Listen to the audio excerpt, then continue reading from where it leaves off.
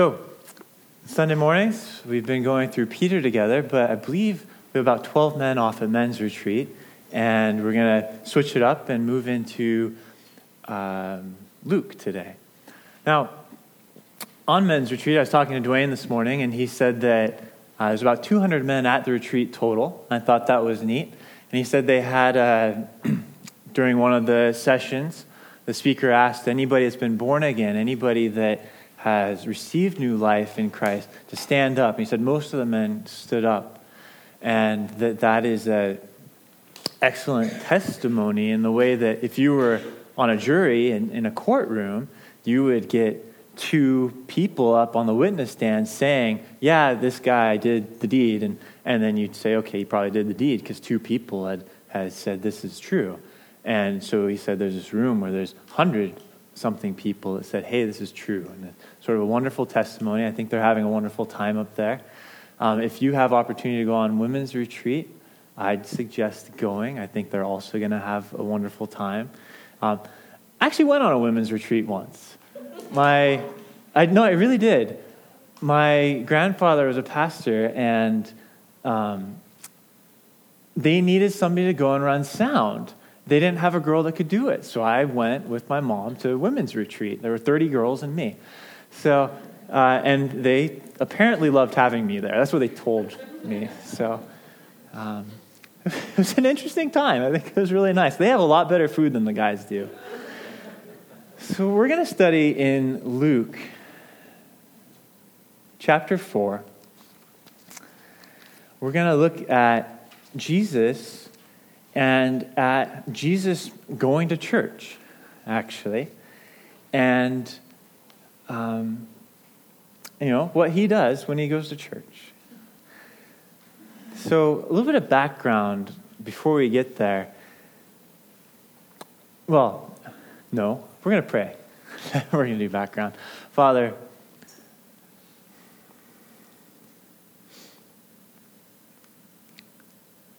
there's not much we can do but come before you and ask for help. In every way, just in words to say, in attitude towards your scripture, in understanding what you've said and who your son is and how he revealed you and what we're to be. And I just ask for just an anointing, a filling of your Holy Spirit to be able to do it, and that your Holy Spirit would be in this room and would be instructing people, because I can't really do that, and you can. So we just ask you to be here and to make all this happen, and we depend on it. And we ask it in Jesus' name, and amen. So at this point in Jesus' ministry, he has been, he was obscure for about a year. He was ministering, but not too many people knew who he was. And then he was popular for about a year. He had, at one point, about 500 followers. A lot of people liked him. And here in Luke, we're coming to where he gets rejected in Nazareth, and so he's just about to come into what was a year of people opposing him. He had a rather opposed period as well. So he kind of experienced all of it, but if we were to look, we're going to start in verse 16, and what Jesus has been doing is he's been going around the Galilee region, and Galilee is the northern part of Israel. Israel in that day was approximately where Israel is today. So if you look at a map and then you go to the north, there's a little sea up there called the Sea of Galilee or the Sea of Tiberias. And you sort of go from that sea and go west to the Mediterranean, and that's the Galilee. And the Galilee was then, is today, largely a Gentile area. Nazareth in Galilee is thought of as the Arab capital of Israel right now. But Jesus is there ministering, and it's interesting that he's doing that because it's fulfillment of prophecy from Isaiah. Matthew tells us about it. He says in Matthew 4:14-16, the land of Zebulun and the land of Naphtali, the way of the sea beyond the Jordan, Galilee of the Gentiles. The people dwelling in darkness have seen a great light, and for those dwelling in the region and shadow of death, on them a light has dawned. And what Isaiah was writing, and Matthew is quoting Isaiah there, was that when the Messiah came, even though Galilee, the northern part of Israel, was sort of all these foreign nations mostly lived there, the Messiah wasn't going to ignore them. See, a lot of the religious activity was down in Jerusalem. And, kind of like, I think we sometimes think a lot of the religious activities down in a Bible college or at, so I don't actually know, what's the college that people here think is really important to go to? Stanford. But yeah, let's go with like theological activity. Biola probably. So, a lot of people think all the spiritual stuff is happening Biola or Simpson. I grew up in a Methodist place, so I would say like Asbury. That's, they all thought you should go there. And Jesus is actually, when he comes, he's not down in Jerusalem, down at the temple and down where all the teachers are. He's up in the Galilee of the Gentiles. And what he's doing up there is he's teaching in their synagogues. And while he's going around to their synagogues, he comes to Nazareth. So it's interesting he goes to the synagogues. A synagogue was a place of Jewish worship. And if you had 10 practicing Jewish men, you could have a synagogue. And here's some Jewish logic for you in terms of like how they view the scriptures. The reason they came up with the number 10 is, there's this time in the Israelites' history where they had been brought out of Egypt. They're slaves in Egypt. They're brought out of Egypt into the desert, and they're going to Canaan. And they're at a place called Kadesh Barnea, and they send out 12 spies into the land to look at Canaan to say, can we go in? And of the 12 spies, 2 of them come back and say, yeah, we got this. We can go in. 10 of them come back and say, oh no, there are giants. The people there are really big, and if we go in, we're all going to die. So the 10 people cause the rest of God's people, who he's just led out of Egypt, to complain. And God says, how long will this assembly cause my people to complain against me? And so they've concluded that the 10 spies constitute an assembly, and that you need an assembly to worship God. And so to build a synagogue to this day, you have to have 10 Jewish males. So that's where Jesus is going, though. And it's interesting because Jesus said at one point, he said, I was sent only to the lost sheep of the house of Israel. So he goes to the synagogues because he's there to reach the lost Jews at this point. And so he comes to Nazareth. It's one of at least 200 synagogues up there. We know there were 200 cities up there with more than 10,000 people in them. It was really populated back then. It's like 2-3 million people. He comes to Nazareth, where he'd been brought up. That's verse 16. And Nazareth was his hometown. Nazareth had a bit of a reputation. Devin and I used to live in a place I won't name, but it's one of those places where we say, oh, we lived here, and people go, oh, I'm sorry. And really it wasn't great. We had issues with people on drugs walking around too much. More than 0 is too much, but it was more than 1 even. And we had to call the sheriff on people because they thought that music at 2 a.m. was awesome, and we wanted to sleep. And it's kind of a rough area. And if you told me that a great prophet had come out of there, I'd say, from there? You sure? 2 of Jesus' future disciples, Philip and Nathanael, Philip came to Nathanael and said, we've found the one that Moses and the prophets talk about, Jesus of Nazareth, the son of Joseph. And you would think Nathanael's response would be, wait, Messiah? Prophecy's great. Nathanael said, can anything good come out of Nazareth? So that's where Jesus goes right now. It's where he grew up. And it says he came to Nazareth where he'd been brought up. And as was his custom, he went to the synagogue on the Sabbath day. So Jesus repeatedly, like as a tradition, went to church on Saturdays. Sabbath was Saturday for them. And it's interesting because Jesus, he knew everything. So he didn't have to go learn. I don't know if you ever go to church and you think, well, I don't really learn anything. Jesus never learned a thing at church. It didn't happen. And he was in the closest relationship you could have with the Father. Jesus never, had to go to church to get close to God. I remember there's a guy that I went backpacking with him, and he just thought that the mountains were a place he could get close to God. And I think sometimes we think of church that way. Well, here's been my week, got to go get close to God. Jesus didn't need that, and he still saw value in going to church, synagogue in this case, and he's gathered there with God's people. And for any of us, whatever state we're in, spiritually, if we have come to know that God is God and have come to have some amount of relationship with him, we should be meeting with his people on a regular basis. It should be our custom. So that's what Jesus did. And he stood up to read. Yeah, that's right. So he went to the synagogue on the Sabbath day, and he stood up to read. And they would have, their custom was, they'd have 7 readers. They had a priest, they had a Levite, and they had 5 members of the local body. They'd read. And so Jesus sees value in reading the Word of God up there at church. And it's interesting, sometimes we can get ideas about what it's important to do to serve God. And one of the ones that I've heard thrown around is, sort of the best thing you can do to serve God is make sandwiches and go and give them to the poor. Or, something like that. Make sure somebody's warm enough. And there is value in that. But there's also value in just serving your local body. Jesus did it. And so, wherever you're going, there's value in serving there. Jesus saw value in doing it.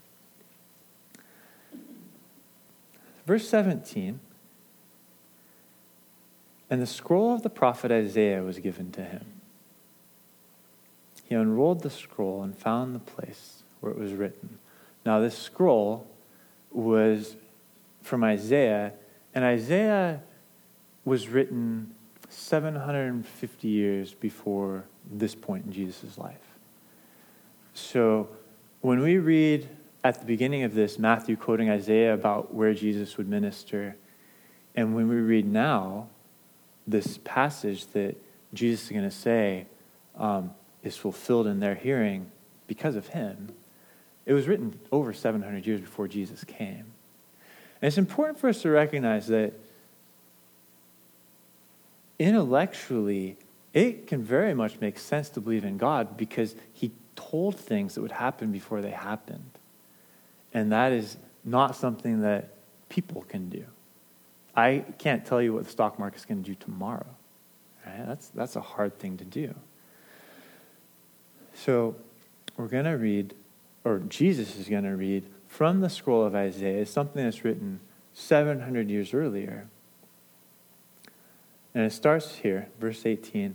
The Spirit of the Lord is upon me, because he has anointed me.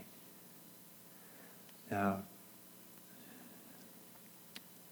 the idea of anointing, they had a physical act for it, and they would take oil and they'd pour it on a person.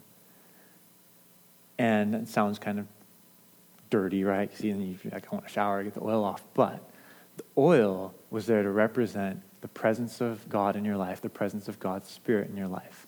And they would anoint just about anything. No. They would anoint anything holy, anything that was for God's purpose. So temple, that got anointed. The altar in the temple, that got anointed. The utensils used for it got anointed. The priests, they would have to shower and then dress and then be anointed.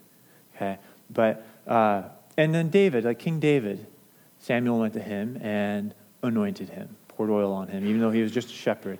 And what it represents is that God's presence is going to be in your life, and it's going to empower you to do what he calls you to do. Like, it has a purpose. Anointing has a purpose. And when you pray to God and you say, God, I need your Holy Spirit to come on me, give me the ability to do things, it is the ability to fulfill his purposes. And what they did physically, pouring this oil onto things represented God's presence. And it wasn't really the oil that was important, it was the presence of God that was important. And for Jesus even, he's saying that Spirit of the Lord is on him and he's anointed. And we actually saw when he was baptized, the Spirit descended like a dove, right? So Jesus needed the Spirit of God on his life, and we do too. This passage he's going to read from Isaiah, it has sort of two parts. This first one, Spirit of the Lord is upon me because he has anointed me, and then a list of things that's empowered him to do. So, before you go and serve God, I think sometimes people will see another person serving God, and they say, I want to do that. That's wonderful. All right? It's great that you want to serve the Lord, and it's great when you have a good example to follow. But don't assume that that person is doing it all in their own strength. Don't go try to do exactly what they're doing without asking God to give you the ability to do it. If you go try just on your own because you see somebody else do it, you might be kind of disappointed with the results, or you might be very frustrated with how hard it is, or there's a lot of ways that can go wrong. Actually, there's this great story of a pastor who he had just heard about this filling of the Holy Spirit, about the Holy Spirit coming on a life and the importance of it. And he was with some friends, they were walking, he said, you know what, let's pray for this. So he had his friends pray for him, that he'd be filled with the Holy Spirit. And then he goes and he preaches sometime after that, and there's a revival at his church. He says, you know what? I know it wasn't the message because I preached that sermon before. So he preached the same sermon one time with no impact, and then asked for God's Spirit to be on his life, giving him the ability to accomplish God's will, and then a revival at his church. It's a huge difference, and it's the kind of thing we need. So don't just go through the Christian life like doing what you've seen people do or doing what you think is good to do just in your own strength, but say, you know what? I want the Spirit of the Lord upon me because he's anointed me. And, talking to Dwayne this morning, he said, I was going to try to imitate him. I don't think I can. I love that guy. He just said, if Jesus needed the Spirit on his life to do these things, how much do we need it? And that's the truth. How much do we need the Spirit in our lives for living the way God has called us to? So here are the things that Jesus is going to do with the anointing. And I believe there are also things that we're called to do. So the first one is to proclaim good news to the poor. And there's a couple words in Greek for poor. One is penes, which is he's a man with nothing superfluous. You have nothing extra. You go to bed at night, you're probably a little hungry, but you got to eat that day. You have some clothes to wear. You're working, and you're just making it. Just making it. You don't have extra quarters to play with, but you've got a bit of food. And that's one word. There's another word, tokos, and that's the man with nothing at all. And the word used here is that one, tokos. And it comes from a word. When I think of a way of describing the poor, I usually think of what they have or what they do, and I'll use like the word homeless. If any of these are culturally insensitive, sorry, I don't know. So I use the word homeless because they tend not to have homes, or I'll use the word like a beggar because that's what they do. They ask for things. And then my wife also said that she thinks of needy, and I guess that's what they are. They need things. This word, this Greek word for poor, it comes from a word meaning to be thoroughly frightened, to cower down or hide oneself for fear. And Barclay describes it as the poverty that is beaten to its knees. So in that culture, it's the amount of poor where you're kind of almost scared of people. Like you need them to help you because you have nothing and no way of making like ends meet, but you also are sort of crouching or cowering. That's what the word comes from. And Jesus says that the Spirit of the Lord is upon him because he has anointed me to proclaim good news to the poor. There's a lot more fun and easier crowds to minister to than the poor. But with the Lord's help, we can minister to them. And this poor, yes, it's important to minister to the physically poor. It's most important to minister to the spiritually poor because they need news of God's kingdom. And that's the ministry that Jesus has for them, is that he proclaims good news. He preaches good news to them. And that good news is news of God's kingdom. In Luke 4:43, he says, I must preach the good news of the kingdom of God to the other towns as well. And the good news is that this life, there is more than this. There is more than what you physically attained and what spiritually happens to you after this life. And that's what's most important. And so that's the good news. Jesus said, blessed are the poor in spirit, for theirs is the kingdom of heaven. It's okay to be poor spiritually because the kingdom of heaven can still be yours. You can be a child of God from there. Now, the next thing he says, a thing that he's been given in order to, or the thing that he's empowered to do by the anointing of God, is that he has sent me to proclaim liberty to the captives and recovering of sight to the blind, to set at liberty those who are oppressed. Now, the idea of being captive and being blind and being oppressed, those all bring to mind what sin does to us. Now, I work at one of those plus jobs where they have too much food for you and it's not far enough away from your desk. And on Friday, now this is an embarrassing story, I'm going to tell it anyways. On Friday, I went into this room where all the snacks are, and I look at the chocolates. There's this bowl of chocolate. I think, I probably shouldn't eat any of those. And I walk out of there with 10 of them. And then I go to my desk. I eat all of them. I walk back in there, and I think I really shouldn't eat any more of those. I walk out with 9 more. It would have been more, but that was the end of them. So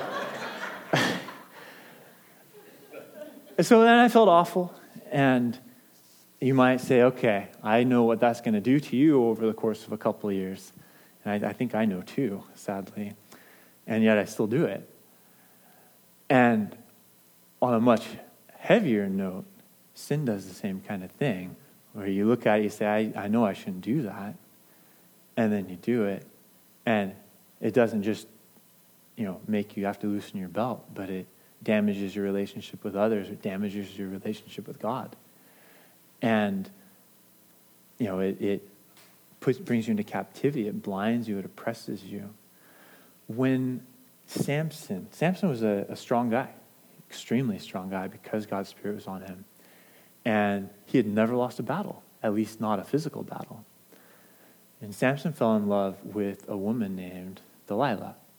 She was a Philistine, and the Philistines were always the enemies of God's people. They were always trying to oppress them or destroy them. Always. And Samson falls in love with this Philistine woman, and it wasn't right for him to go down to her. And he tells her the secret of his strength. And he loses his strength by cutting off of his hair. And it's not that the strength was in the hair, but the strength represented his vow to God. And when the hair got cut, the Spirit of the Lord departed and he lost his strength. And what the Philistines did, Judges 16:21 says, and the Philistines seized him and gouged out his eyes and brought him down to Gaza and bound him with bronze shackles, and he ground at the mill in the prison. He was made captive physically. He was blinded physically. And he was oppressed, pushing a piece of wood, walking in a circle to grind grain. That's all he got to do. And that's what sin does to a life. Jesus said, John 8:34, truly, truly, I say to you, everyone who practices sin is a slave to sin. And the idea of that practice is somebody that practices lawlessness. It's somebody where disobedience to God characterizes the person's life. That person is actually a slave to that disobedience. Jesus also said, 2 verses later, John 8:36, so if the Son sets you free, you will be free indeed. And that is what Jesus is saying, is that while we can be captured, we can be captive and blinded by sin, he is there to set us free. That is what Jesus came to do, was to free us from that. And if you have heard this good news of Jesus and you've accepted it, then, well, one, you're free. Don't go back to it. Right? It's easy to... It's too far off topic. Don't go back to being a captive of sin. But also, then it's our turn to go and proclaim that to others. Right? Like, people need to know that they can be free from it. It's important. And sometimes we look at people and somehow we assess that there's a room full of people and none of them really need God. And it's not true. Mostly because we don't know what their lives are like. They probably really do need God more than we know. They struggle with things like just anger, or unforgiveness, and pride, and just so many things can just be in the heart. And their lives might look okay outwardly, but they really need God to be freed from those things. So for us, we should recognize that that's what sin does to people, but there's also, we can go proclaim liberty to them. Verse 19, this is the third thing he's proclaiming, and he says to proclaim the year of the Lord's favor. And so what does that mean? That's kind of a strange phrase, right? Now, I think God loves to give physical examples of things to help us understand what's going on. Like, that's one of the reasons we take communion. It's a physical example that Jesus' blood and Jesus' body were shed and broken for us. It's one of the reasons he gave all the laws in the Old Testament about sacrifices, so we could look at the sacrifices and then say, oh, Jesus fulfills that. Those were just examples. They were shadows of what was to come, and they help us understand it. Because a lot of this stuff is hard to understand. Jesus says, I want to help you understand it. It's actually the same reason he taught parables. A parable is just a physical example of some spiritual truth. And so he'll talk about throwing seed as a farmer and try to make sense of what's going on in a room full of people based on what happens with a seed and some birds and fields. So it's a way of making it make sense. And God, I believe, gives an example like this, a way of what the year of the Lord's favor looks like, what proclaiming liberty to the captives looks like, setting at liberty those who are oppressed, in an Old Testament law about a thing called Jubilee. Now, Jubilee was, it's found in Leviticus 25, and Leviticus 25:10, and you shall consecrate the 50th year, happened every 50 years, and proclaim liberty throughout the land to all its inhabitants. Everybody got out of jail, actually got out of jail, and was set free. It shall be a jubilee for you. So they could look and say, okay, there was this year when everybody that was in prison got out of prison.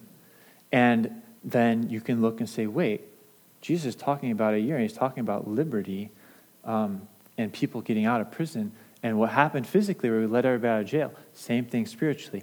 And it's interesting, just trivia for you. The word liberty, you see it there in Leviticus 25:10. That's the first use of liberty like that in the Bible. Was about Jubilee. And then the second use of the word liberty like that in the Bible is actually the verse in Isaiah that Jesus is quoting. So what are the odds of that? I think they're talking about the same thing. Another thing about Jubilee, in a way that it applies to this verse that Jesus is talking about here, is that in the year of Jubilee, all of the land would return to its former owner. So when the Jews, they came into Israel, and there were 12 tribes, and so the land got split between the tribes, and then split within families in the tribes. The Levites, they got sort of a special section, but that's why I hesitated earlier and then just moved on, and then I just made it awkward by mentioning it later. But so it gets split between the 12 tribes, and down to your family, and so your family had owned land for some number of generations now, and if you sold it to somebody, then in the year of Jubilee, that land actually became yours again. You couldn't permanently sell land. And it's interesting because man, through sin, has yielded the earth over to Satan. When Satan was tempting Jesus, he says the devil took him up and showed him all the kingdoms of the world in a moment of time and said to him, "To you I will give all this authority and their glory, for it has been delivered to me, and I give it to whom I will." Jesus didn't correct him. He was right. Satan had the authority on all of those kingdoms. And Jesus' redemption of man includes redemption of the earth. It will someday all be subject to him and for us to be in and rule. And it's just interesting to me because God gave us this physical example of Jubilee where all the land goes back to the original owners, and it is the year of the Lord's favor, and it's what Jesus came to accomplish for us, to take back all that we gave up through sin, all of the captivity we put ourselves in through sin, deliver us from that, deliver us from bondage, give us back what we were initially given by God. So, to proclaim the year of the Lord's favor. Now,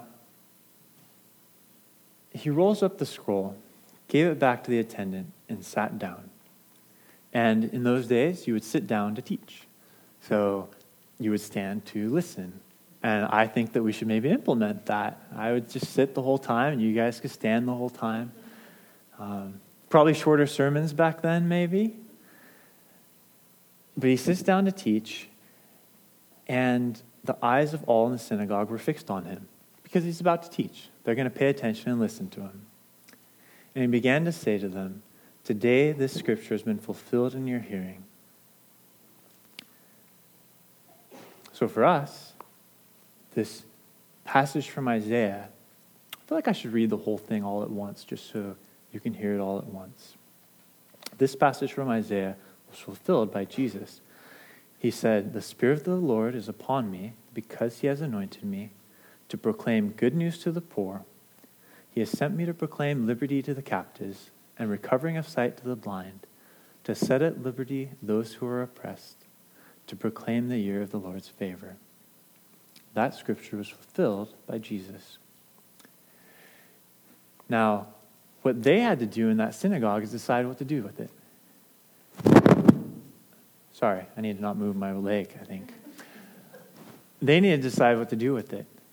And actually, if we read the rest of the story, they reject him. But we hear about Jesus and that he fulfilled this, and we have to decide what to do with it. He was there preaching the Galilee of the Gentiles, and he's showing a great light. And what they did isn't important to our decision. What you do with it is important. And you can take it and you can say, "No, I've seen churches, I've seen people that call themselves Christian that do things they shouldn't. There's a whole parable about that. Don't pay attention to those people." And you feel like you're familiar with it, and so you hear it and you're sort of indifferent to it. I think that's something that's big in our culture right now, is indifference to what God has said. Just sort of like, yeah, there's some words and they don't matter that much. I'm going to watch a cat video. I love cat videos, but not nearly important. They're not even on the same scale as being important the way that what God has said is important. So you have to decide whether you're going to hear what Jesus said and hear that he's willing to free people. You have to hear what Jesus said and believe that there are actually people that are captive to sin and that they have this need, or you leave it as that's not important. I want to just go through my daily life and be comfortable. I would encourage you to look at what Jesus said and accept it, and then go and the same way that he proclaims good news to the poor and proclaims liberty to captives and proclaims the year of the Lord's favor, that we would go proclaim the same to others so that they can be set at liberty, so that they can be set free and experience what God intended them to be. We're going to have a closing song. If you need prayer for anything, there'll be people praying for you up at the front. And we're just going to ask God's blessing on the rest of this. Father, thank you for your word and for your Son who came and fulfilled all of this. I pray that you would draw our hearts to places where we are just excited to have been delivered from so much, and where we can talk to others and help them to be delivered. Amen. I'm going to do something you shouldn't do and say one more thing before I go sit down.